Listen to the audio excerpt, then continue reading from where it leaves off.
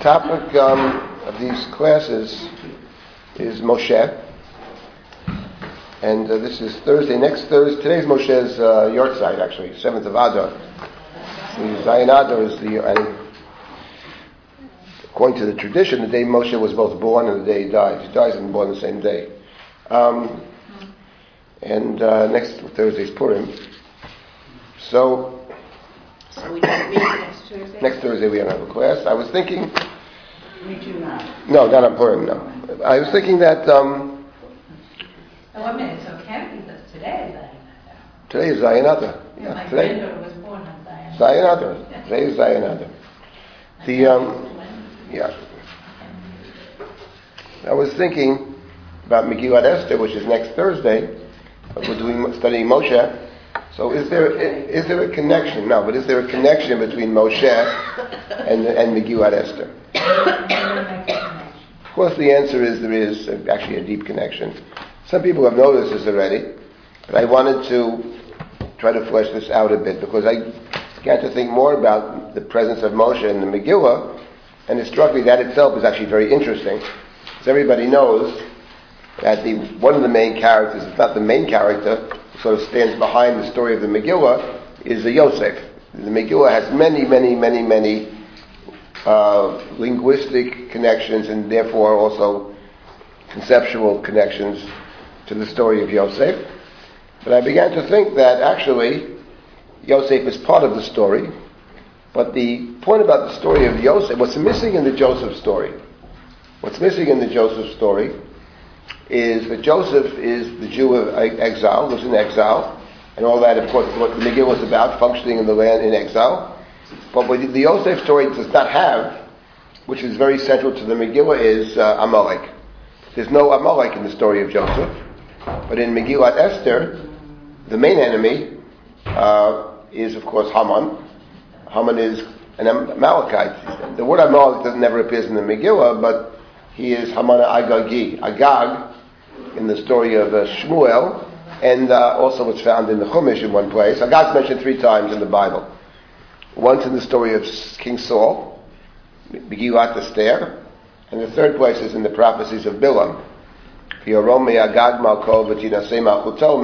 prophecies of Bilam, in the 4th prophecy, also mentions Amalek. So I think let us posit, and I'm sure it's right, that Haman, the Agagite, is also the Amalekite. If that be the case, the main enemy in the Megillah is obviously Haman, and that's not in the Joseph story. The Joseph story is about functioning in Egypt, in the culture of Mitzrayim.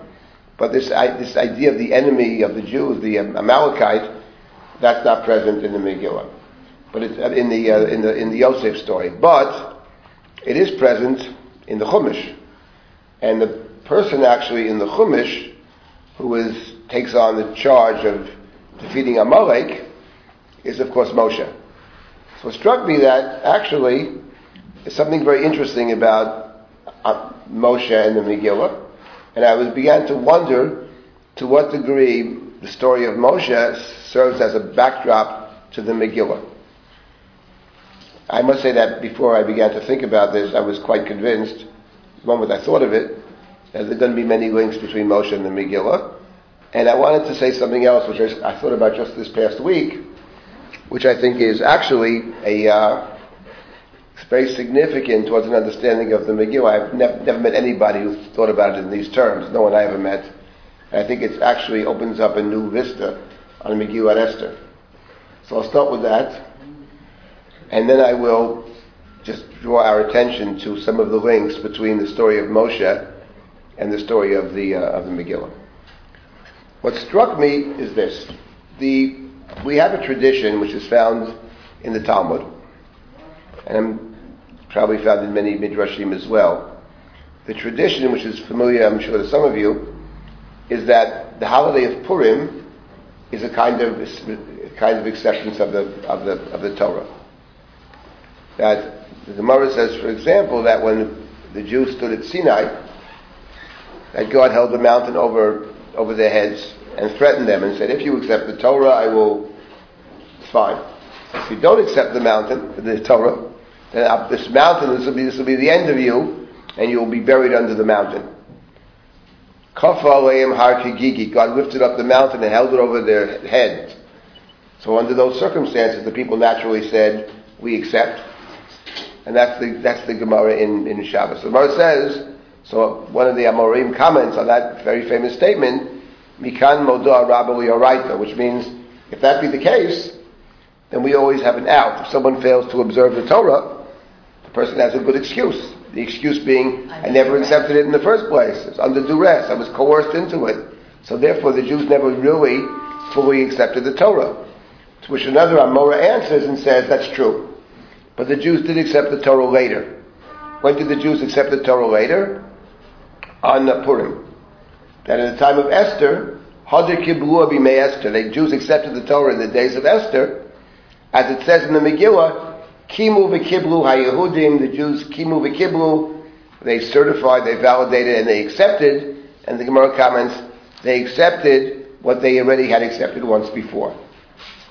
So, Kimu Mashe Kiblu Kfar, they validated the earlier acceptance. What's the earlier? The acceptance of the Torah at Sinai is problematic, because it was coercive. But at Purim, the Jews fully embraced the Torah. That's the Gemara, very famous Gemara. In Masechet Shabbat, the question is, what does it mean? Yep. At what point was it incumbent on every Jew to hear the Megillah read? So that the Mishnah talks about that. Yeah. The Mishnah discusses that. The Mishnah, even before the Gemara. It's in the Mishnah. So right. It is very ancient that even before Mishnah, because Mishnah would have recorded what was already done. Yeah, right, of course. Yeah. The assumption, the history of Purim is very murky, but the idea that all Jews read the Megillah is a very old, or hear the Megillah anyway, is a very old tradition. The question, when you see such a Gemara, it's very famous actually, the question is, what is that Gemara actually trying to say? And the truth is, there are many different pieces to it. What does it mean that the Torah was coerced? What does it mean to say that God holds the mountain over Israel's heads? That's a very good question. What is the Gemara trying to say? But in any event, leaving that aside for a moment, what is interesting is that the Gemara seems to be suggesting that through the holiday of Purim, the observance of Purim, that the Jews are accepting the Torah. I'll give you one interpretation, which is not the main point I want to talk about, but just the Meshech Chachma, Rabbi Simcha of Dvinsk, lived in the end of the 19th century. So he says this, he says that what the Gemara means to say is that when we accepted the Torah at Sinai, we didn't have a choice, because there were so many miracles. There were 10 plagues, splitting of the sea, the food is falling from heaven, water out of a rock. So what do you mean we had a choice? Who wouldn't accept the Torah? Obviously. So therefore there's no choice. So, but in Purim is different. Purim is a holiday, a book. God's name is not even mentioned one time. So Purim is a time of, as the Gemara comments, Esther. What does Esther mean? The Gemara says, it doesn't really mean this, but Esther min Torah minayin. What's the source of Esther in the Torah? Comments the Gemara, Anochi aster astir panai. On that day I will hide my face. The idea of hiddenness. So to accept the Torah, when God is hidden, that's a real acceptance. To accept the Torah when it's obviously a positive, that's not really it kind of coerced. That's how Rabbi Simcha explained the Gemara. But that's not my point. I'll make a different point. The Gemara, and other Gemaras like it, there's several different statements in the Midrash about this, that essentially Purim, they see Purim as a kind of acceptance of the Torah. So where is that coming from? The Midrashim never explain themselves, you understand?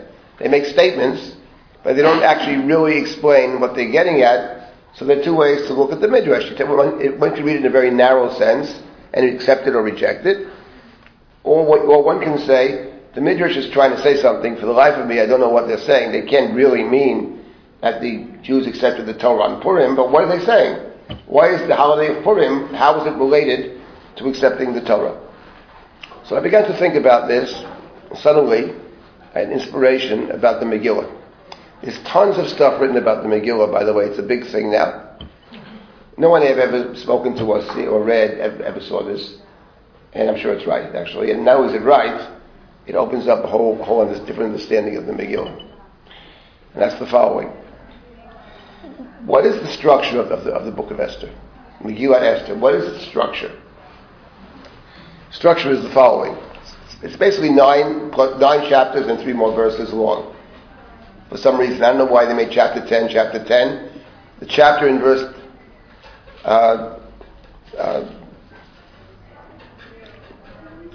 verse division is not a Jewish division. I don't know who did it. It's bizarre beyond belief that chapter 10 is 3 verses. It's sort of ridiculous, but that's not our problem. Okay, we accepted it, fine. In any event, basically the 9 chapters. 8 plus chapters tell us a story. That's the Megillah. The end of the Megillah essentially tells us how the holiday of Purim came to be. When I was thinking the following thought, the first 2 books of the Torah, how do they begin? The first 2 books of the Torah begins with creation. First the creation of the whole world, then the story of the Garden of Eden, and then you have the book of Genesis, Bereshit, and then you have Exodus. And the book of Exodus is ending, essentially, for the last 5 Sidrot in the book of Shemot are a description of instructions how to build the Mishkan and the actual building of the Mishkan. Anybody who's ever studied the Mishkan knows, Nechama Leibowitz talks about this at great length, but you don't even need her, it's actually obvious. And the Midrashim talk about it. They point out the many parallels between the creation narratives and the Mishkan, both in theme and language. The Mishkan has all kind of references to creation. What to make of that is a very good question, but I think one thing we can make of it is the following, that from a certain perspective, we think about the Torah, the 5 books, but from a certain perspective you can say the Torah begins with Genesis, with creation, but in a certain sense there's a real ending in the building of the Mishkan. The Mishkan is, one might say, a completion, the ultimate completion of creation.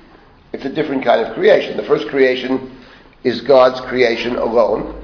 The human beings has little, I would say little, I wouldn't say none, but a little input. Certainly in chapter 1 the human has no input. Right. In the second creation, the story, the human has a little bit of input, because the human being names all the animals in the second creation story and names the woman. But basically, it's a story about God creating the human being. In the tabernacle, in the Mishkan, that's not the case. In the Mishkan, it's true God gives all the instructions, that's for sure. God gives verbal instructions, God shows Moshe what you've seen, but Chumash places a tremendous emphasis on the people that build the Mishkan. Not only Bezalel, who was a great architect, but his assistant, and then all the men and the women who are donating their, not just the gifts, but also their expertise. They're called Chachamim, the women were called Chochmat Lev, the women are also, the men and the women both involved in this, in contributing their skills and their resources to build this house. So the Mishkan, unlike first creation, is a partnership between the human being and God. The one who emphasized that very much was Martin Buber. In his writings, he emphasized that tremendously. He saw the Mishkan as successful because it had human involvement. In any event, the point which is clear and I think unequivocal is that one can say in the first 2 books of the Torah, they begin with creation, and the second book of the Torah, one might say, is a completion of the first creation. So it's an envelope structure. It begins with chapter 1 of Genesis and ends with chapter 40 of the book of Exodus. Total of 90 chapters. In a sense, that comprises one book. Within the 5 books of Moses, there are different ways to arrange the books, but it's clear. And even the second book of the Torah begins with the letter Vav, V'yei Shemot. So it's a continuation. So the first 2 books, essentially, one might say, chapter 1, chapter 2, but it's one book. Now, why is that? What is the relevance, you're probably wondering, to anything? I'll tell you the relevance. What is... something's funny. It's what Sherlock Holmes said to Watson, Watson writes it all down, Please don't write anything down. Why not? So Watson, why not? After you write it down, people will say, it's so simple. But if you don't write it down, they'll appreciate the brilliance. But when you write it down, it's so obvious. So, here's the point. What is the structure of the first 2 books of the Torah? It's very simple. The Torah has a story. It begins with Genesis. The book of Genesis is just stories. The truth of the matter is the book of Exodus is also stories. It's a story of the Exodus, the plagues, Moshe's intercessions, we studied the plagues, crossing the sea, walking in the desert, setting up a judicial system. But there are two places in the book of Exodus where suddenly in the Torah we have what I would say are legal sections. There are two legal sections in the book of Exodus. Two. The first of which is book of Exodus chapter 12, which begins HaChodesh Hazer Lachem Rosh Chodashim. This is the first month of the year. And what follows is a extended legal section, which makes the following point. On the 14th day of the first month, you are bringing the Paschal sacrifice. You start preparing on the 10th day. On the 15th day of the month is the festival of Matzot, Chag HaMatzot. 14th and the 15th. The 14th is Pesach, the 15th, Chag HaMatzot. And the various and attendant laws are found in chapter 12, long chapter, in the beginning of chapter 13. That's one legal section in Exodus. Then there's an extended legal section in Exodus, which begins with the Ten Commandments. And after the Ten Commandments, the people said to Moshe, why don't you talk to us? We don't want to hear God's voice anymore. We're afraid. Moshe says, fine. Moshe goes up to the mountain and receives a whole bunch of additional instruction. Mishpatim, they're called. Ela Mishpatim. Comes down the mountain in chapter 24. He tells the people all that he was told, because they don't know. And the people said to Moshe, everything God has said we will do. Then Moshe wrote all it down in a book, and he reads it to the people. And the people said, everything that God has spoken, na'aseh v'nishma, we will do, we will obey. And Moshe takes the blood of the sacrifice and throws it on the people and says, behold, the blood of the covenant that God has made between God and the people. Those are the two legal sections of then the book concludes with the building of the instructions for the Mishkan, golden calf episode, and the building of the Mishkan. So I was thinking, that's the structure of the Torah, of the first two books of the Torah. Now what is the structure of Megillat Esther? Here's what's very interesting. So Megillat Esther is a story. For the first 8+ chapters, you got a story. And then in chapter 9, the Megillah is describing to us how the holiday of Purim came into existence and what the rules are concerning Purim. And what basically, there are essentially 3 stages, it sounds like. Maybe 4 stages. One is what happened the year they won the war, or the year they rested from fighting. Torah says they made it a day of drinking and partying, and joy. Mishteh v'simcha, a party which involves drinking and a simcha. Then it says that Jews subsequently observed one day of Purim on the 14th of Adar. Happy day, Mishteh and Simcha, and also they send gifts to their friends. Then the Megillah says, halfway through chapter 9, that Mordechai wrote letters to the Jews, far and near, and he instructed them to observe the day of Purim on the 14th of Adar, next Thursday, but also to observe the 15th of Adar, because on the 15th day, the Jews in Shushan were still fighting on the 14th. The Jews in Shushan only rested on the 15th. To observe these 2 days every year, says Mordechai. And also, he added something else, gifts to the poor.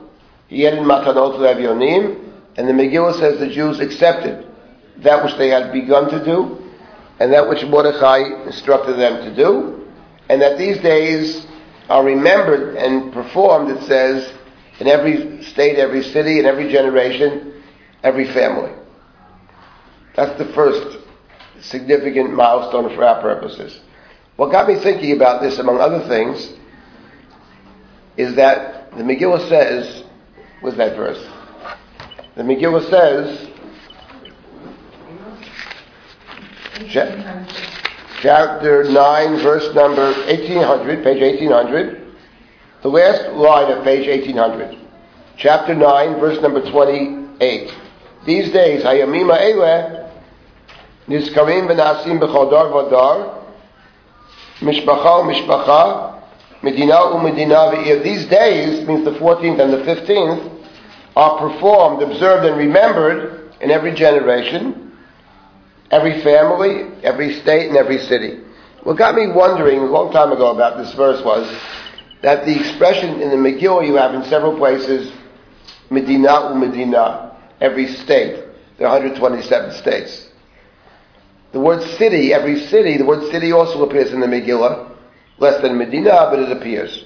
But this is the only place in the Megillah where you have the expression Mishpacha Mishpacha, every family. So I began to wonder about that, why in this particular verse, the Megillah says these days, plural of Purim, are performed by every family. And I began to think about, where else do we have a holiday that's called a family celebration? We have one. The Korban Pesach. Exactly. Paschal sacrifice. Right? Mishchu v'kolchu v'emsolu mishpachoteichem v'shachatu ha'pasach. The Korban Pesach is actually a family celebration. I began to think that actually it's very interesting, because Passover in the Chumash is the 14th.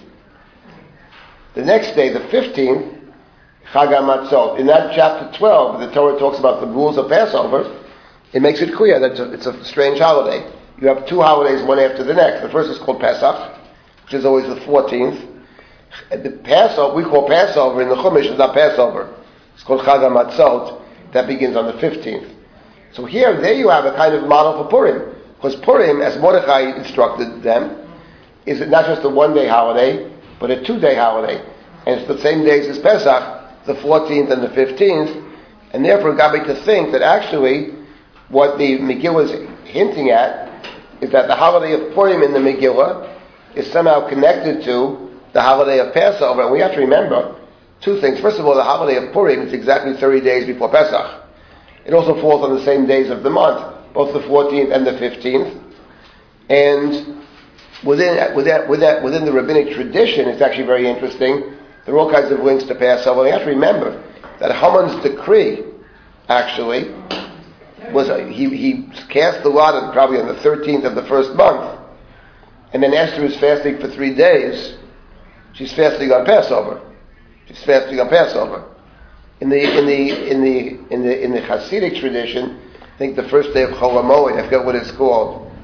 I think Haman's Yortzeit, I think they call it, something like that. The point is, it's basically, there's a connection, even in the Megillah, between Passover and Purim. So I began to think, actually, the way Purim is set up is like this. First, there's a first letter. Mordechai sends his letter around, and he insists that the Jews have a Jewish holiday, which means Matanot Levyonim. That's what defines it as a Jewish day. And not a one-day holiday, but a 2-day holiday. And the Torah calls it, and the Megillah calls it a family holiday. And then, on page 1801, it says that Esther, the Queen Esther and Mordechai, wrote another letter, a second letter. It's a second letter. In the second letter, and they send the second letter to all the Jews, words of peace and truth, and they tell them the purpose of the letter is to validate these days of Purim in their appropriate times, as Mordechai the Jew and Esther had validated and accepted upon themselves and on their descendants the days, the obligation of fasting and the obligation of crying out. So the big question is, what is the point of the second letter? The first letter we understand. Mordechai sends letters to all the Jews, to the holiday of Purim, 2-day holiday, Matanot Levyonim, together with the drinking and the giving gifts to friends, etc. But why is there a need at the end of the Megillah, the end of chapter 9, to have another letter? What is the function of the second letter? So the point that I made in a couple of the other classes, I spoke about this as well. In my opinion, it is not because the first letter was not accepted. Many have made such a claim. I don't believe that's correct. There's not a shred of evidence in the Megillah that the Jews have not accepted Purim. On the contrary, it says these days of Purim will never depart from the Jewish people. Sounds like there's a full acceptance. If there's a full acceptance, why is there a need for a second letter? And my point about that, I made 2 points, but one of them relevant for us is this, that actually the point of the second letter is not because they don't accept the first letter, it's the opposite. Because what the first letter they accept. Once they accept the first letter, then you write a second letter, because the point of the second letter is to make it a formal acknowledgement. And I'll give you a perfect example of what I'm talking about. You just mentioned that last I mentioned it. Yes, I did. Formalizing. Formalizing. How does it formalize? The example I gave, which I think is very relevant, is when Moses comes down the mountain, having received all of the laws, and he tells them everything God had told him in the beginning of chapter 24. And the people said, Na'aseh, we will do it. Then he writes it down, then he reads it again to them, and then they say, Na'aseh v'nishma, at which point he takes the blood and throws it on their heads and says, this is the blood of the covenant. You've entered into a covenant with God. So it's sort of like, if you think of it this way, suppose you want to make some transaction. So first you speak to the other party. I want to sell you my house. Are you interested? Yes. My client wants to buy the house. Shake hands. Okay. Now let's go to contract. Now let's close it. So everybody agrees. First you make sure everybody fully accepts the idea. Once it's fully accepted, then you make it legal, then you make it official by signing a contract. That's what happens at Har Sinai. Moshe comes down the mountain. Let me tell you what God told me, all these rules that God told me. If you dig a pit, if there's a slave, male slave, female slave, cities of refuge, the works. Oh, very good. Everything God said we'll do. Oh, really? Okay, great. Now he writes it down. Then he reads it to them. He actually reads it out of a book, out of a sefer. And the people said, Na'aseh v'nishma. Chapter 10. Na'aseh v'nishma means handshake, deal. Deal is done. Pours the blood on their head and says, the blood of the covenant which God has made with you. The Megillah is the same. The Megillah is, the first letter is, do you accept Purim? We accept it. And there's a second letter. The second letter is not because they didn't accept it, it's the opposite. They did accept it. But the second letter makes it formal. Now, I will add one small detail to this, which is, I think, also correct. And that is, it's never just the same. In other words, let's say in the Chumash, the people all said, Na'aseh. Do you accept the Torah? This is what God told me. Everything God has commanded you, Na'aseh, we will do. Great. He writes it down. He reads it to them again. And the people said, Na'aseh v'nishma. The truth is, Na'aseh v'nishma is not identical to Na'aseh. Na'aseh v'nishma means something additional. It probably means, as some of the commentaries say, that's what I think it means as well, whatever that's worth. Na'aseh means we'll do what God said to you now. Nishma means in the future. Whatever God continues to say. We accept this fully. We also accept this fully as the basis for any other kinds of legislation or command that we receive. Okay, so it's never exactly identical, but fundamentally it's putting into practice that which we were commanded. So now let's think a second about the structure of Megillat Esther. Megillat Esther is a very simple structure. One second. It's a story. It's a story. At the end of the book, it's a ritual enactment, and the ritual enactment connects us to two other stories. The first is the Paschal sacrifice and the Chag HaMatzot, and the second is the formal acceptance of the Torah in chapter 24, Na'aseh and Na'aseh v'nishma. In short, it connects us to the two legal sections of the book of Exodus. In short, what you have in the Megillah is precisely the identical structure to what you have in the Torah. And the Torah begins with the Mishkan and ends with the Mishkan. The Megillah begins with Achashverosh and ends with Achashverosh. That's the frame of it. Achashverosh's own house is a kind of Mishkan. It's a false Mishkan, but it's a Mishkan. So that I think is what the Agarata and the Midrashim are picking up, where they see Purim as parallel to the Torah, because the fact of the matter is that what is stunning about Megillat Esther, we have no other book like this, where you actually have a book which describes this holiday which human beings create. We don't have any such thing. And by the way, before I have comments, I will simply say that the one who noticed, I don't know about the Megillah, but the one who noticed this particular structure of stories and then two legal sections in the book of Exodus is none other than that beloved teacher Rashi. That's how Rashi starts the Chumash, the first Rashi. Says Rashi, why does the Torah begin with Breshit bara Elohim? The Torah should have begun with something else, says Rashi. HaChodesh hazeh lechem rosh chodashim. That's the first mitzvah. So Rashi says, if this is a code, Rashi sees the Torah as a law book, so what is it starting with the stories? The first 61 chapters, we'll skip them. Skip the 50 chapters of Genesis and 11 of Exodus. Let's get to the meat and potatoes.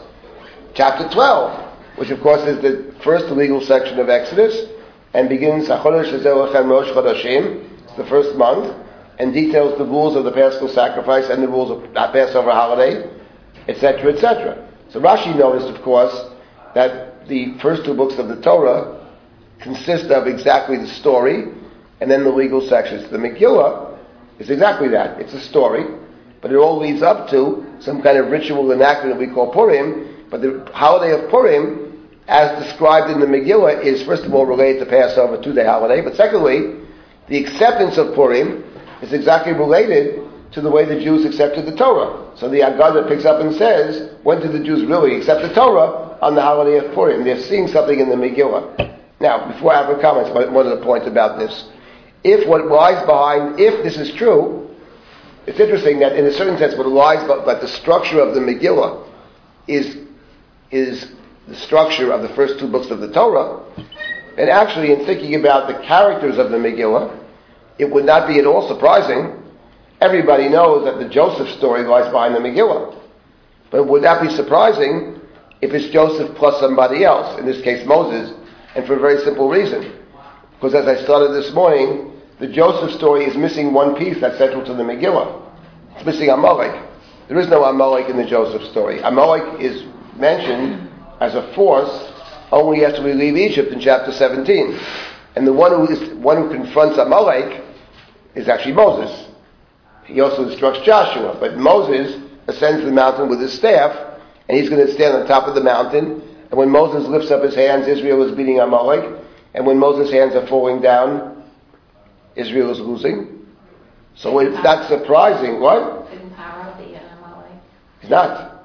Amalek is us, actually. Amalek is different. Amalek is Esav. The important point about Amalek, more than any other, is partially true of other adversaries, but it's most true of Amalek. And that is that Amalek actually, the Hasidic Rebbe's say this, which is all very good, because they say many wonderful things, but in this case you don't even need them. The Torah, Amalek is actually in the Chumash itself, an external enemy, but it also can be a kind of internal enemy. That is to say, for example, when you read the story of the golden calf, what is stunning about the story of the golden calf is that all the language of the golden calf story, all of it, is taken from Amalek. One word after the next is coming. The characters, Amalek characters, the languages, Amalek. The golden calf, there is no external enemy. The golden calf is about us. And I think the reason that that's true, and this is an important point for the Megillah as well, I can't solve all the problems now. We have to remember the difference between Paro and Amalek. Paro is actually an Egyptian. He's a Mitzri. Mitzrayim is one of the sons of Ham. Ham had several sons, 4 sons. Cush, Put, Mitzrayim, and Canaan. Canaan and Mitzrayim are brothers. They are all sons of Ham. That's the son that Noah curses. Amalek is not related to them, actually. He doesn't come from that line. Amalek is related to Esav. It's Esav's grandson. And we have to remember something about Esav, which is very important. We forget this all the time. Esav and Yaakov are actually twins. They're identical. I assume they're identical twins. They're twins. In fact, there's a very famous Agalit, the Book of Esther, maybe we'll get there, maybe we won't, which makes the point that from a distance you can't tell them apart, actually. They're identical. So therefore it's easy to understand why Amalek is from one perspective the worst, because they're coming from, they should be the most helpful to us and they're not. But the other part is the most dangerous because they're most like us. Amalek and Israel, it's easy to see the move which sees Amalek as a kind of it's easy to internalize Amalek because Amalek basically is that twin brother. That is the point. Now, what do you want to say, Abra? Then I'll get to the point I want to make Moses' presence in the Megillah. So what you're talking about is really fascinating, and I wonder... It's beyond belief fascinating, I would say that right. No, nobody's seen it. If we follow this train of thought, then does Purim become a Pesach in Galut story? Like when you compare them, Right. then what is that? How does that add to our understanding of each of these holidays? That's a very good point. It does sound that way. It sounds in the Megillah. The Megillah, have to remember, the plain reading of the Megillah does not speak of any kind of, there's no land of Israel in the Megillah. Right. There's no temple in the Megillah, and there is a temple, but it's the palaces of Achashverosh. There's no Mishkan, there's no Mikdash, there's no land of Israel. It's a plain reading of the Megillah. So I was walking out the other night after Yoni Grossman spoke. He was schmoozing about the Megillah, so he was talking about this. He asked me, or someone asked me, do I think that the Megillah, I think someone was talking to Yoni, he asked me what I think. I don't remember what Yoni said. He said, what's your view about the Megillah? Is the Megillah in favor of, does the Megillah support exile? I said, the Megillah does not support exile. That's a mistake. The Megillah is about exile. In other words, exile is a fact. The Megillah is not supporting or not supporting. It's a mitziyut. It's a reality. The issue of the Megillah is not whether it's good or bad. It's probably bad for the most part, but it doesn't make a difference. It's where you live. It's where you live. And the question is, if you live in this place, how do you live? How do you live in a land which is Haman, but also Achashverosh, who in the plain reading of the Megillah, and the overwhelming Jewish tradition about Achashverosh is that he's a bad guy. There's a dispute whether he's a fool or a bad guy, and I would say that the overwhelming agadic view of the Jewish tradition is that he may be a fool, but he's certainly a bad guy. That's no doubt about it. Whether he's a bad guy and an idiot, or just a bad guy and a clever bad guy, that's a different question. But in other words, the world is Achashverosh. It begins with Achashverosh. That's the reality. And the question of the Megillah, given this reality of such a world, how can one function as a moral human being, A and B? How can one function as one who has a different identity? The Jewish people in the Megillah, Haman was 1,000% correct, actually. He made a simple point. Their laws are different. That's how the Megillah ends. Purim is different than the drinking holiday. It wasn't initially the Jews of Persia are Persian, so they have a drinking holiday. Then Mordechai reminds them, no, we don't celebrate this way. We have gifts to the poor. That gifts to the poor is not a detail. Gifts to the poor, it defines Purim as a Jewish holiday. Otherwise, it's not a Jewish holiday. Otherwise, it's who knows what. But Purim is a Jewish holiday.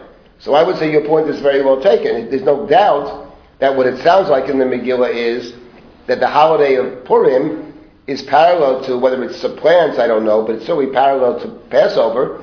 It's a holiday you can celebrate when God is very hidden. I mean, maybe God is in the Megillah, maybe God's not in the Megillah. That's a very good question. At the end of the day, those that certainly bring about the redemption is Mordechai and especially Esther, through her ingenuity and her courage. Okay, maybe God is helping us from a distance. Maybe God works through them. That's another way to read it. There are many ways to read it, but at the end of the day, it's not exactly the same as Moshe. Moshe is a great hero, but at the end of the day, it's very clear in the Chumash that God is giving all of the directions. It's clear that God gives the directions. One place where you don't actually see God giving Moshe directions is actually Amalek. God did not say, Amalek attacks, and Moshe said to Yosh, I'm going up to the mountain. God didn't tell Moshe to go to the mountain. Moshe goes himself, which is actually very interesting. In an Amalek story, the initial response to Amalek is just the human being who responds. It's not God. It's in contrast, actually, to what it says about Egypt. In Mitzrayim, when we stood at the sea, the people start complaining. Because on one hand, there's water in front of us, can't go through. On the other hand, the army's behind us. So the people scream to Moshe, what did you do? Why did you take us out of Egypt? We're better off in Egypt. Let's die in Egypt. Why should we die in the middle of a desert? So Moshe said to the people, don't be afraid. God is going to be with you. Hashem yilachem lachem. God will fight your wars. V'atem tacharishun. And you shall be silent. When it comes to Amalek, 3 chapters later, nothing about God fighting your wars. At the end, God says, I'm war against Amalek every generation. But in the initial response, Moshe goes up the mountain, and there's nothing about God at all. Moshe goes up with his staff, he talks to Yoshua, his general, to fight. I was thinking in the Megillah, it actually references this. Mordechai says to Esther, you have to go save the Jews. You have to... She says, I can't do it. That's the key chapter for chapter 4. I can't do it. I wasn't called to the king. If you go into the king and you're not called, you're going to be put to death. Except if he extends the scepter, I have to be called for 30 days. And Mordechai says to Esther, don't imagine that you're going to survive and the Jews will die. But rather, imacharesh tacharishi ba'et hazot. If you are silent at this moment, hacharesh tacharishi. Hacharesh tacharishi is not a word that appears so many times. The one place it appears is, it's what Moshe told the people at the sea. God will fight for you, vatem tacharishun. You shall be silent. That's true when you're fighting Mitzrayim. But it's not true about Amalek. With Amalek, you can't be silent. With Amalek, Moshe goes to the top of the mountain, and not only that, he gets Yeshua to fight below. He's fighting on two fronts, on top and on the bottom. So you can't be silent. In that case, that's what Mordechai said to Esther. So your point is well taken. I would say yes. I would say that Purim is a kind of Passover in exile, redemption in a situation where God is not manifesting any miracles. Passover is a holiday of miracles. 10 plagues, splitting the sea. But Amalek is not so. Purim is not so. God's never mentioned here at all. So therefore, I would say that the point is well taken. Now, let me get to where Moshe appears in Megillah and Esther. So it's like this. Yes? Before you do that, just Haman he's part of the Amalekite group. Yes, he is. Okay, that's what I just wanted. It's actually very interesting since you raised... I'm writing this commentary on the Megillah now.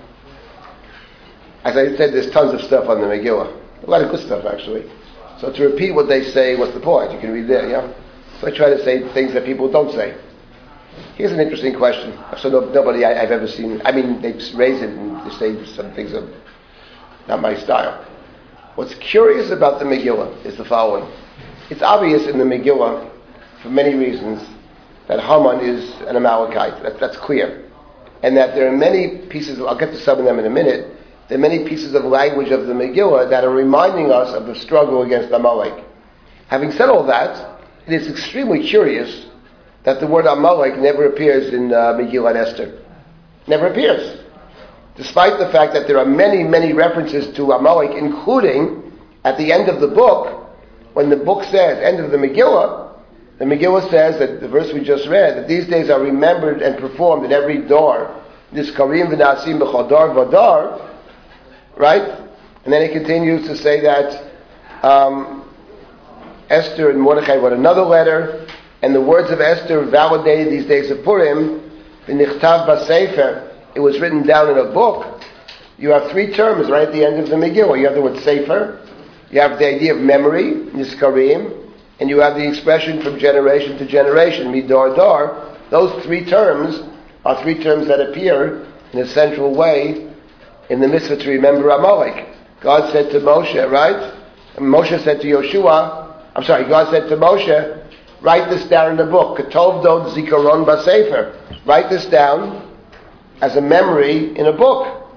And what do you write down in the memory in a book? So Moshe says a few verses later that there's a war of God against Amalek, Milchama Hashem b'Amalek, midar dar, from generation to generation. Megillah and Esther ends with those three terms: to remember, a book, and in every generation. Therefore, Megillah and Esther is referencing obviously the command to destroy Amalek, which is what the Megillah is basically about. It's about Amalek against the Jews. Now, Amalek against the Jews, of course, is Moses' charge. It's not Joseph. There is no Amalek in the Joseph story. Nonetheless, the Megillah never uses the word Amalek. Why not? Why doesn't the Megillah use the word Amalek? That's a good question. About a year ago, I was in Boston. Someone asked me that question. So I said, I don't have time, it's a long answer. There's actually two parts to the answer. The question is why doesn't the name Amalek appear? And the other question is, what does Agag mean? He's called the Haman, the Agagite, Agag. Now Agag in the book of Samuel is the king of Amalek. But what does that signify, Agag? The word Agag appears in three places in the Bible.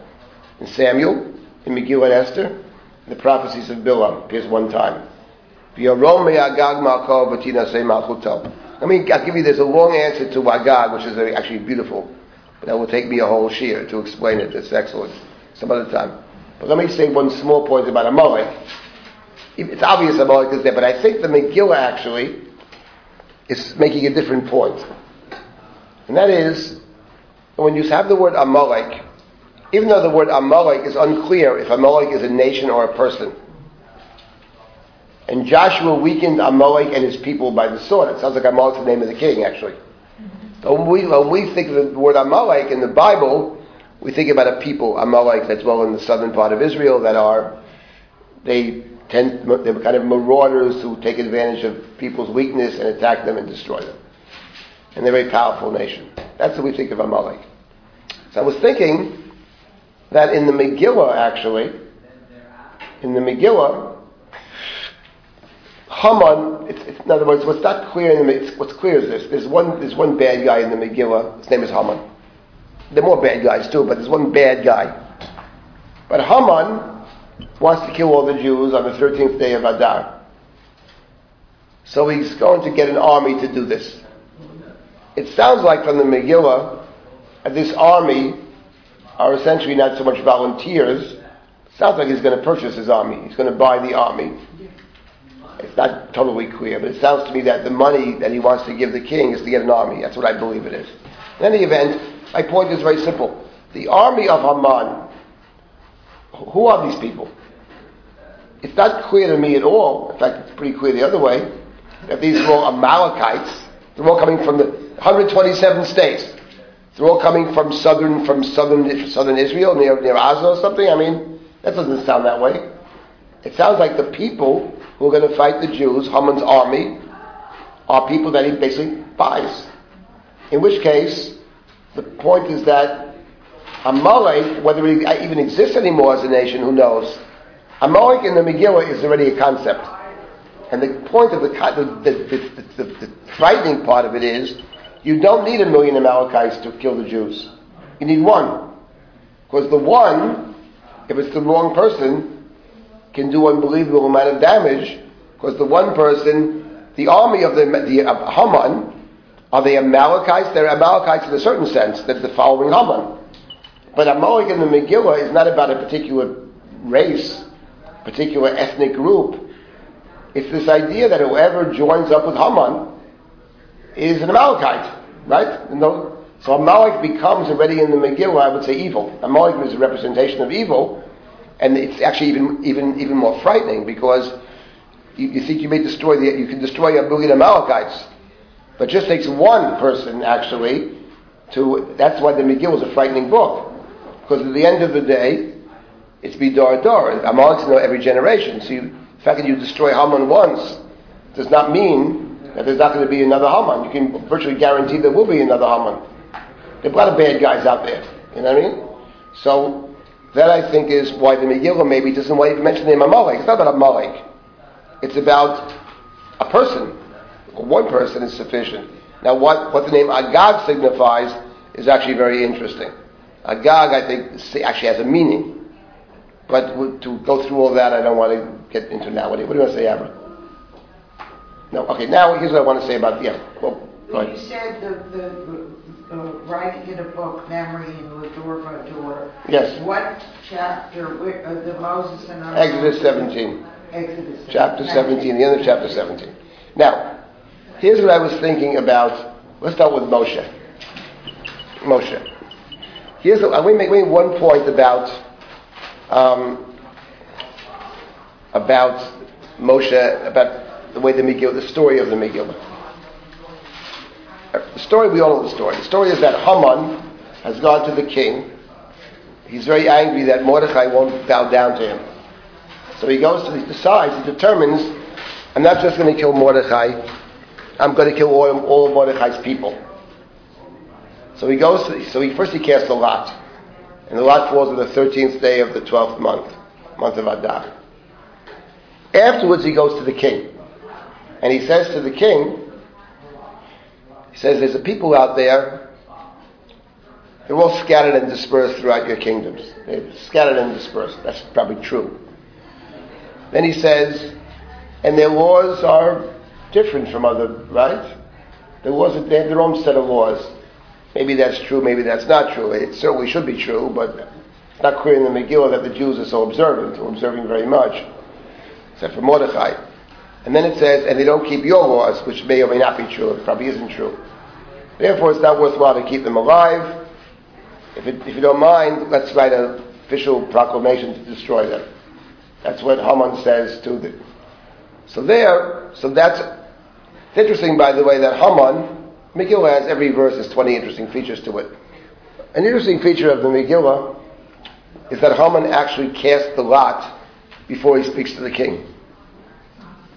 It's part of his arrogance. He determines, the casting lots itself is arrogant, because the casting of lots is, I determine who lives and who dies. Basically, Nazis, it's the same thing. I determine if you live or die. That's the idea of casting a lot. But he casts the lot actually before he goes to the king. He assumes, because when you cast the lot, it's very deterministic. It's going to happen. Oh yeah, there's the king. We got to deal with the king. He goes to the king to get his permission or to get his to make him an accomplice to the crime. But that's Haman. So therefore, the goal of Haman is to kill all the Jews. Fine. Now we know the story. Mordechai finds out about this, and I'll tell you something else. I just thought of this. Chapter 4. Chapter 4 of the Megillah is a key chapter. Chapter 4 of the Megillah says, Mordechai knew all that was happening. That's how chapter 4 starts.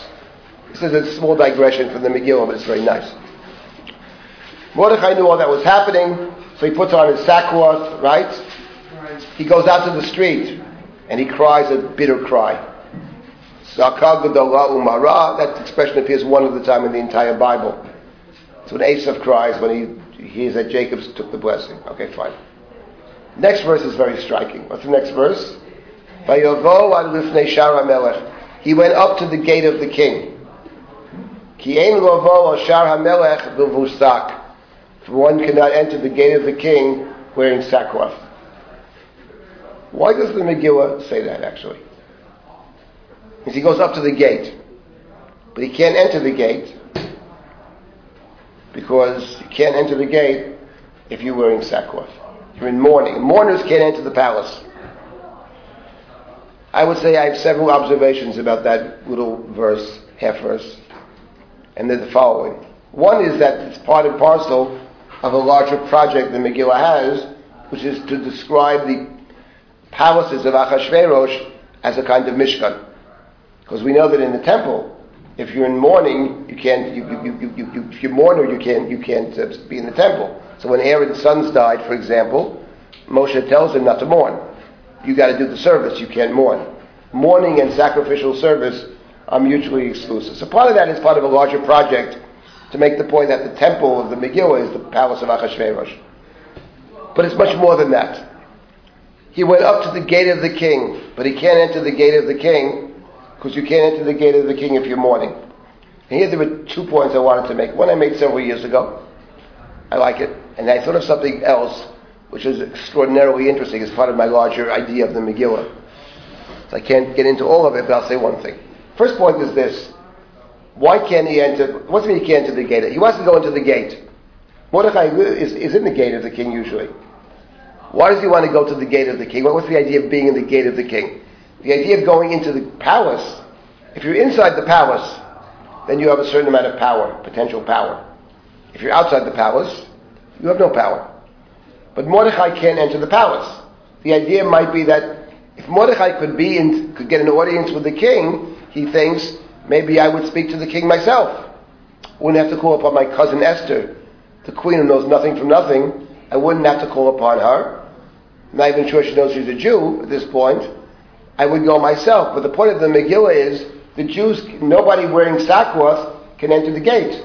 Now who is wearing sackcloth according to the Megillah? Mordechai and every other Jew. It says all the Jews are wearing sackcloth. There's only one Jew who doesn't wear sackcloth. Only Esther. In other words, the point is very simple. The Megillah is saying, in effect, the Jews can't actually save the Jews. Because anybody who actually cares about this can actually go in. The only person who can actually save the Jews, if you can find such a person, is the one Jew who's not wearing sackcloth. There's just one person like that. That's Esther. But therein lies the great challenge, because why isn't she wearing... She doesn't even seem to know what's going on altogether. And even when she finds out, it sounds like all she cares about is Mordechai. She sends clothing to Mordechai to dress him. Even though it sounds like she knows that she hears more things are happening. So that's the second piece of going to the... That's the reason that the Megillah mentions that you can't enter the gate of the king if you're in mourning. But actually I thought of something else. Oh, that's very nice.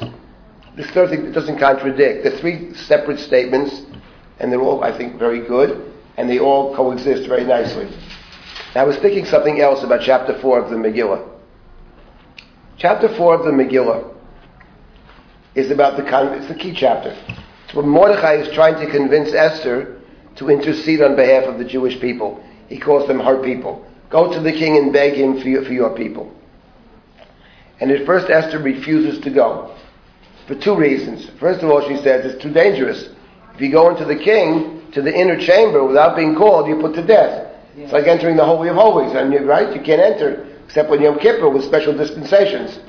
But if you enter the inner chamber, it's part of the tabernacle of the palace of the king, it's the temple. You can't just walk into the inner chamber, unless you're called. I haven't been called for 30 days, she says. And on top of that, she makes another point. It's against the law. Achad Torah Amit. You put to death by law. Sounds like she's saying, listen, we can't break the law. There's rules. We have laws. We have rules. You can't break the law. What's interesting is, something that many have noticed, John Levinson in his book, Yoni Grossman notices this. It's a good point. But I don't think they explained it to the depths. That in that chapter, they say the same thing. When Esther and Mordechai first exchange conversations, they're talking to each other, but she's inside the palace, he's out in the street. So how are they talking to each other? So Esther sends a messenger to Mordechai, first to get him dressed, then Mordechai sends a message back, then Esther sends a message back. The messenger in the Megillah has a name, it sounds like a name. What is the name of the messenger? Hatach. The Midrashim talk about who is Hatach, all kinds of Midrashim. But what is the word Hatach? So Hatach, I'm not sure Levitin makes this point, but Yoni does. The word Hatach, Yoni connects to the word Toch. Mordechai is B'toch ha'ir, it says. He's in the midst of the city, B'toch ha'ir. Vayetzei B'toch ha'ir. I'm not sure Yoni connects it to B'toch, maybe he does. But Hatach, he says, he's the intermediary, and then they both make the point that at the end of chapter 4, he suddenly disappears. And it sounds like Mordechai and Esther somehow are speaking directly to each other, and that the point of Hatach, they claim, Yoni certainly does, is to underscore that the Hatach disappears at the end. I think they both make that point. To underscore that at the end they're actually speaking to each other. And not through third parties. The text has this intermediary, the middleman, Hatach. I totally agree with that, by the way, as far as it goes. But I wanted to add something to the Hatach business. Here's what I want to add. Now let me simply posit something about the Megillah, which is the basis, one of the 3 or 4 bases of the book I'm going to write about the Megillah. I only write new things. The Megillah, I claim the following. I started this morning to say this. The Megillah is essentially based on the first 2 books of the Torah. Not only the first 2 books, there are many references to kingship and all that, but fundamentally, the structure is the first 2 books of the Torah. And the key story, of course, it's probably the key story in the first 2 books of the Torah, is the key story of the Bible. It's the key story of Western civilization, actually. The story of the Garden of Eden. I was talking yesterday to the guy who's going to write my Hebrew version. I found 20 good connections to the story of Gan Eden. But here's one of them. The text says the following. Then Mordechai puts on his sackcloth, Vayetzei B'toch ha'ir, and he went out in the middle of the city. And then he said, he went up to the gate of the king. Ki ein lavo el shar hamelech v'vusach, but you cannot enter the gate of the king if you're mourning, if you're wearing sackcloth. So I have the following thought about this verse. So listen very carefully to this. The story actually, here's a question that various people have asked concerning Mordechai. Mordechai refuses to bow down to Haman. Correct? As a result of his refusal to bow down to Haman, the Jewish people are going to be exterminated, annihilated, because Haman's a wicked man, megalomaniac. But at the end of the day, Mordechai's refusal to bow down to Haman has jeopardized the entire Jewish people. Question: has Mordechai acted appropriately or inappropriately? This is a question all the commentaries ask. I was reading this guy named Bush. It's quite interesting, a Christian. The Christians actually are very good on the language. They spend most of their time on the philology. So it's always worthwhile to read them. So he thinks that Mordechai made a mistake in not bowing down to Haman. He endangers all the people. Now I'll tell you what I think. I think that's wrong, what he says. He doesn't understand. But there's a piece of truth of it, but not what Bush understands. He has no clue. Here's the story. He misses one very important point about the Megillah. The command to bow down to Haman is only for those people in the gate. Kol avdei hamelech asher b'shar hamelech karim mishtachavim lo Haman ki chen tzivu lo hamelech. If you're not in the gate, you don't have to bow down. The reason for that is very simple. The command to bow down to Haman in the Megillah, chapter 3, is after two people try to kill the king. The two people who try to kill the king are named Bigtan and Teresh, and what do they do for a living? They are Shomrei Hasaf, guardians of the threshold. They're protecting the threshold. They're located right in front or inside the door. So therefore, what the king is worried about actually is not someone out there is going to kill him. He's worried that somebody in here is going to kill him. In other words, the people most dangerous to the king, of course, the closer you are, the more dangerous you are. Right? Point is, so therefore, if you're inside the gate, you have to bow down. Mordechai is inside the gate. The funny thing is, when you first meet him, though, in chapter 2, Ish Yehudi Hayah b'Shushan Abirah, there was a Jew in the citadel of Shushan, the fortress of Shushan. It doesn't say the gate. When he first comes, he's a refugee. When he first comes to exile, he is living inside the citadel. Okay, maybe there's not just the regular city of Shushan. Maybe he's living in a nice part, He's not living, who knows, the Lower East Side of Delancey Street when he first comes. Okay, fine. He's uptown, whatever it is. But he's not at West End or Park Ave, who knows where. But he's not in Gracie Mansion either. So the point is, but suddenly, he's in the gate. When is he in the gate? When does he get in the gate? In the verses, the Raya Esther becomes the queen. After Esther becomes the queen, and therefore one can, I think, the text suggests to us that his being in the gate, okay, is a step that he takes, because no one else knows he's related to Esther. A step that he makes once his little cousin, and his little cousin is his adopted daughter and his lackey, she obeys him fully, even when she's the queen. So he has this little mole inside the government who obeys and suddenly he's a big shot.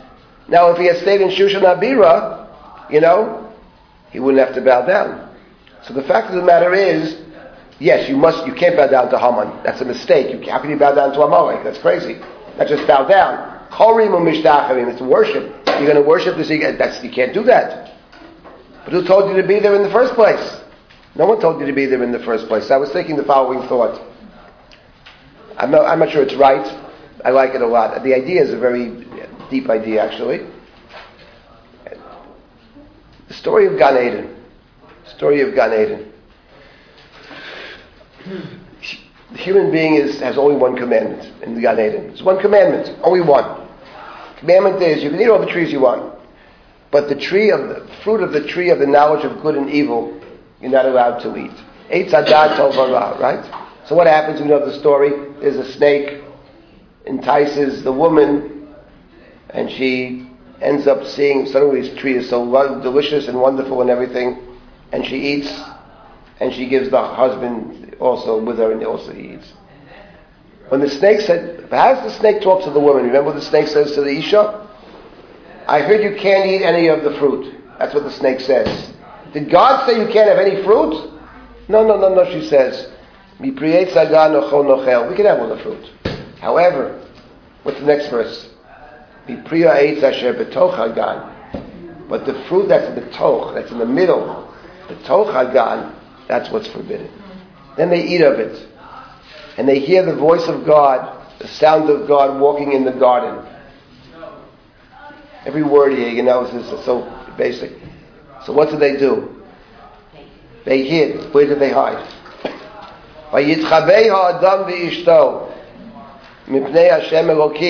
Where? In the bushes. Betoch eitz hagan. They hide betoch. They go back to the place of the crime. The crime was, it's what the woman says to the snake. We can eat all the fruit we want. Except, she doesn't say eitz hadas. She says except for the tree, which is betoch hagan. Then they eat of the tree. And then they go back to the scene of the crime. Why did the Torah say that actually?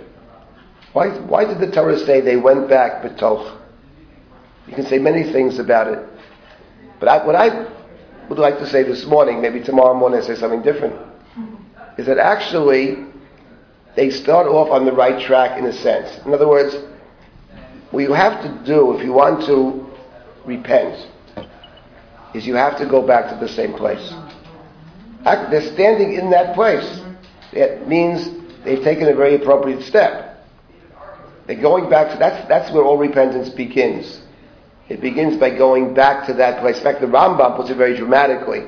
How do we know if somebody sinning, he's talking about a man, is in the same town with the same woman, the Rambam says, and he doesn't do the same thing? You go back to the same place. It'll be very profound. But what happens?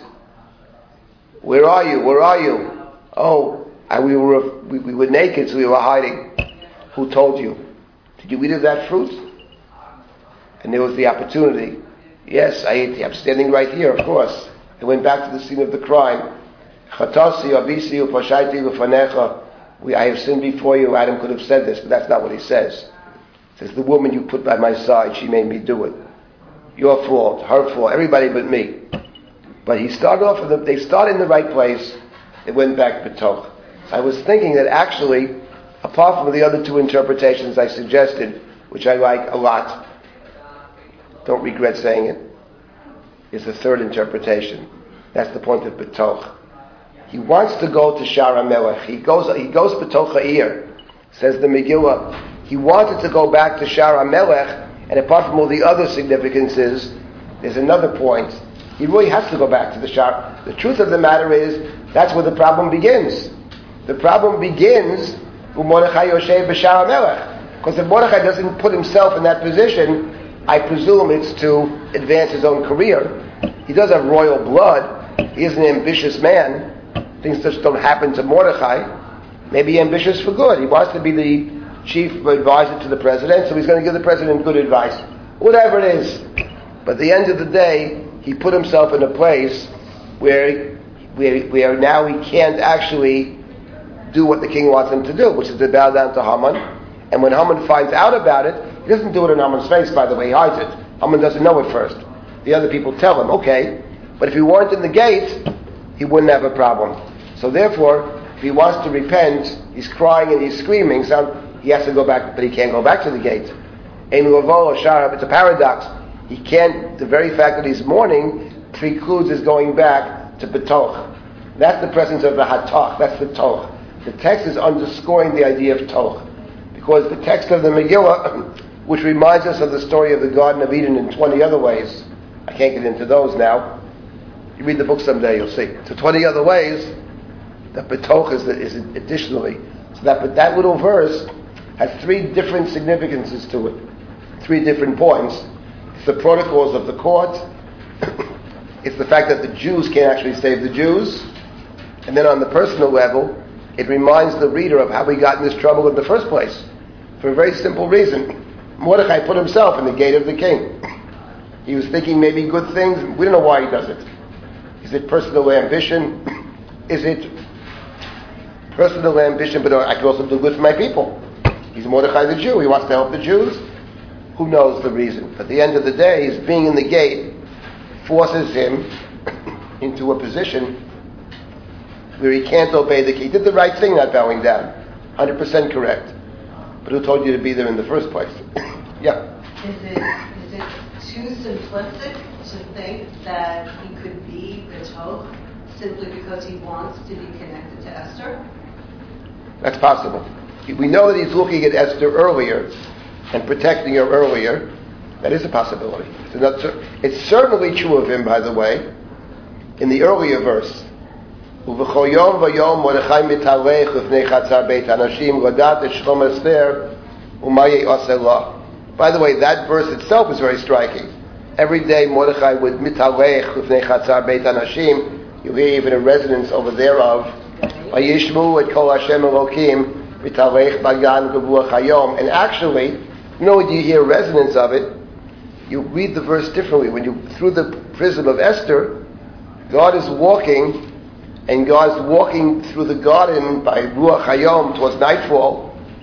Vayikra Hashem Elokim Adam Vayomer Lo Ayeka, and God called out to Adam and said, "Where are you?" You hear for the first time when you read this, you hear God is actually. We always think of Ayeka as a challenge to Adam. It's a kind of indictment. Where are you? Well, what would you do? Which it is an indictment. But you can also read it a bit differently. Where is he? Where's my little... It's God's baby, basically. It's God's little baby. Where is he? Very, very human terms. God walks around the garden, but it's like the silly kids playing hide and seek. But you don't know that. So you can't find him. The kid's missing. You'll call the cops or something. And yesterday I was teaching, I get a call in the middle of my class, your daughter didn't show up at school today. She left 7:30 in the morning, so 11:15, you see. Oh, boy, it's Tuesday. So I panicked, What do you mean she didn't show up? Called the school, it was like 10 to 11. I raced, I called the school, whatever. She was there, of course. But that doesn't matter. The point is, you're worried. God is walking in the garden. Can't see, where's Adam? I don't see him. Where are you? That's Mordechai. It's exactly the verse of Mordechai. He's worried. Esther's taken, and she didn't volunteer. Let's not forget that. She's taken like all the others, like a bundle of wheat. All the women are taken to the king, imprisoned in the harem. They're imprisoned. It's not a nice little story. It's brutal. They're imprisoned against their will, coerced into the whole, treated like treat mummies in the Chumash. The 12 months of beauty treatments. It's all like mummies. Point is, the different sense over there suddenly. God is worried. Actually, where's my boy? Where is he? Ayeka, where are you? That's one way to read it. The other way, of course, equally true is Ayeka as a challenge. Where are you? Where are you means, not God knows. Where are you means, what have you done? The truth of the matter is, God called out to Adam, and God said Ayeka, right? Vayomer Lo Ayeka. What you expect to read, maybe this is the point of the Chumash. Elsewhere it says when God calls to a human being, Vayikra Hashem Shmuel, and God called Hineni. You expect the Hineni. Abraham Hineni. The Ayeka is already in a sense a condemnation of the human, because Ayeka should never have to be uttered. It would have been sufficient to say, and God called out to the human. God called out to Adam. Adam should have said, Hineni, here I am. But Adam says nothing. Silence. Silence, where is he? Ayeka. And then he still has the opportunity. But then he starts with the excuses. Anyway, my point is, it's a good example, small digression, of how first of all, when you read it, the question is, there are answers to a question. What is the question? Why does the Megillah say this altogether? He went up to the gate of the king, but he didn't go into it because he's wearing sackcloth. The question is very simple.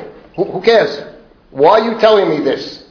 That's the right question, to which I offer three distinct possibilities. I happen to like all three enormously. I think they're all excellent. It gives you some sense of such a Megillah is a gold mine, by the way. Let me get to the main point I want to make. It's 100 points about Moshe. I'll make one simple point about Moshe. Let's go back to Esther. So Esther is told, go beg the king for your people. So we know, everybody knows the story. She, instead of begging the king for her people, she invites him to two parties. Right? Then in chapter 7, finally, what do you want? What do you want? And the king the previous night is so concerned. He's up all night. He can't sleep or whatever. So he said, what do you want, Esther? Chapter 7. Esther says, let me tell you what I want. Nafshi b'sheiloti v'yami b'vakashati. I want my own life and the life of my people. For we, she says, me and my people have been sold, right? Handed over, one might say, to be utterly destroyed. And not just to be enslaved, to be utterly enslaved, I might have kept my mouth shut. But to be utterly destroyed. Who would do such a terrible thing, and where is he? Who's such a wicked man? I never will. Oh, a wicked, wicked man. This wicked Haman was right here. Fine. So we know the story. So Haman is killed. Fine. King goes out, king goes back, whatever. That's chapter 7. And then Esther is saved, and Mordecai is brought into the palace, and the king gives Mordecai his ring and everything. Chapter 8, Esther falls down to the ground and pleads and begs the king. What do you want? He gives the scepter. What do you want? Please, please, please, king, take back those decrees you issued, and all the Jews are going to be killed. Can't help you, he says. Whatever. Look, I've done so much. I made you right. I saved right. I handed over the house, the property of Haman to Mordecai. I've killed Haman because he did such wicked things against the Jews. I'll tell you what. I can't rescind. You can't take back the king's command. But if you wish, issue a second command, whatever you want. Write whatever you want. But the first command has to stand. Now, I have many, many things to say about this, but I want to make a simple observation, which is obvious to all of us. If Esther doesn't beg the king in chapter 8, suppose Esther doesn't beg the king, what's going to happen? Well, Esther's going to live, and Mordecai's going to live, and all the Jews are going to die. The king doesn't care one way or the other if the Jews live or die. So when Esther actually begs the king in chapter 8, she says a very interesting thing. Oh, my king, if I have found favor in your eyes, and you like me, and I'm good, and all that, she says, please, save my people. And she continues, because how could I live and see the wickedness that will befall my people? How could I live and see the destruction of my extended family, of those that came from my homeland, my landsmen, whatever you want? Then the king says, okay, take the ring, issue a second decree. And I was thinking that what Esther does is identical to what Moshe does. Right. No, Identical. No, not Savanishma. No. After the golden calf. Oh. After the golden calf, God said to Moshe the following.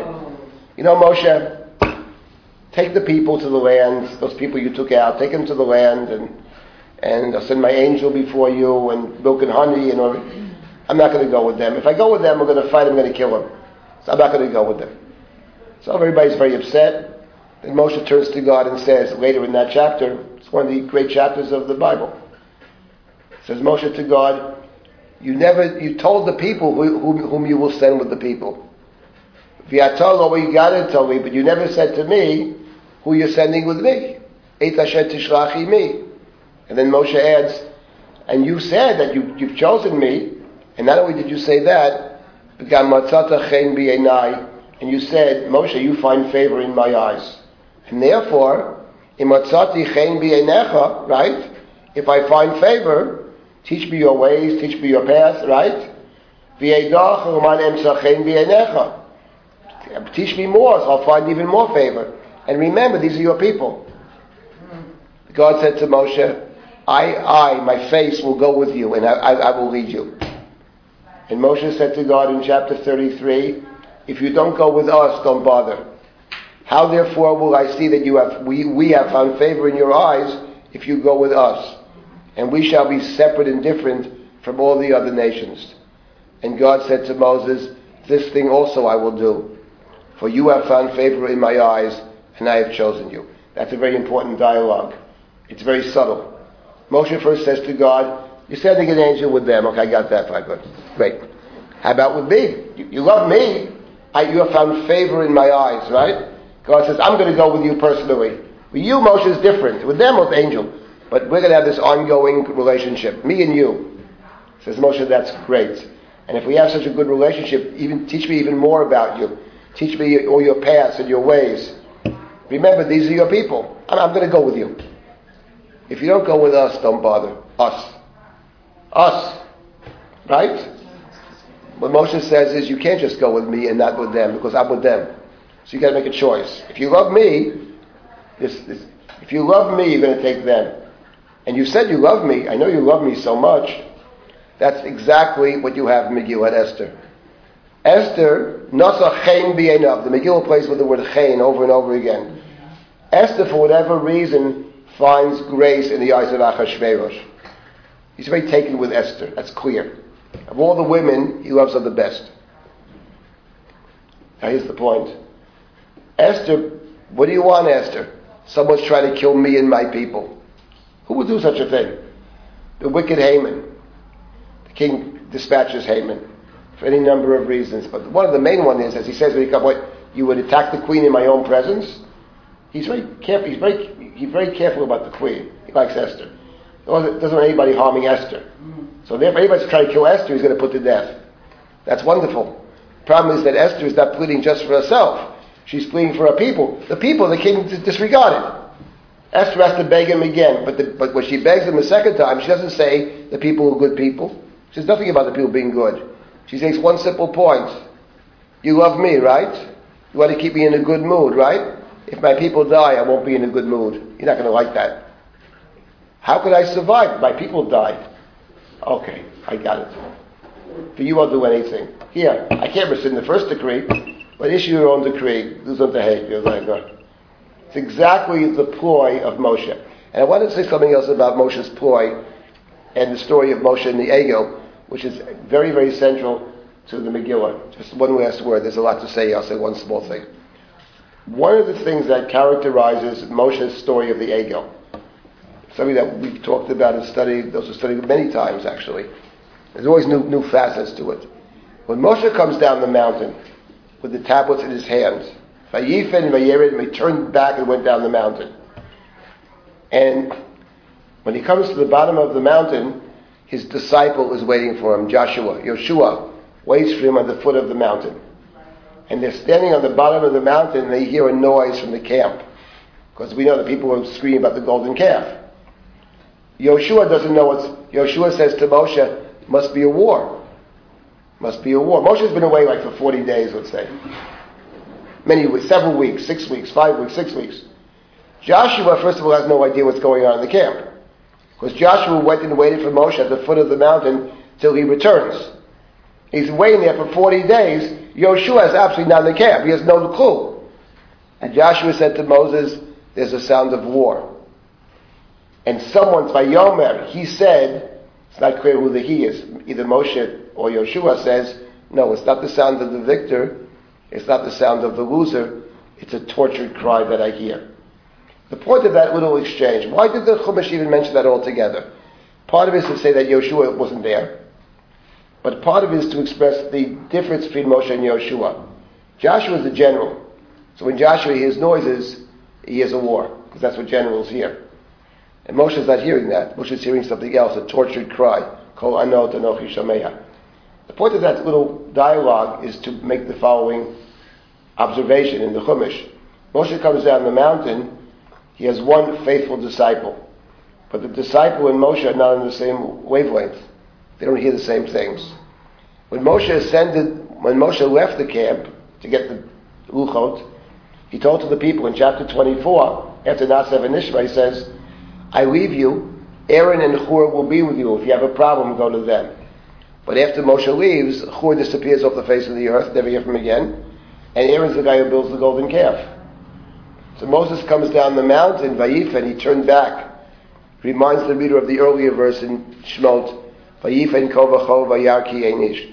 There's absolutely nobody. His own brother sold him out. Hur has disappeared, and his disciple Joshua, faithful disciple, he doesn't hear the same thing. He's done the same way. Moshe's all by himself. He has one thing. He has the tablets. Mizeh u'mizeh. From this side and that side. Mizeh is a term that appears in the Megillah, by the way, but also with Amalek. When Moses fights Amalek, his hands are weak. But Aaron and Hur, supported Moshe's hands. And that's Aaron and the Hur found in Amalek. Mizeh echad u'mizeh echad, each one on this. But now he has nothing. The only mizeh, the only support Moses has, he has no human support. He has the tablets. He's sure we're going to break the tablets because he can't hold on to the tablets because the tablets are indictment of the people.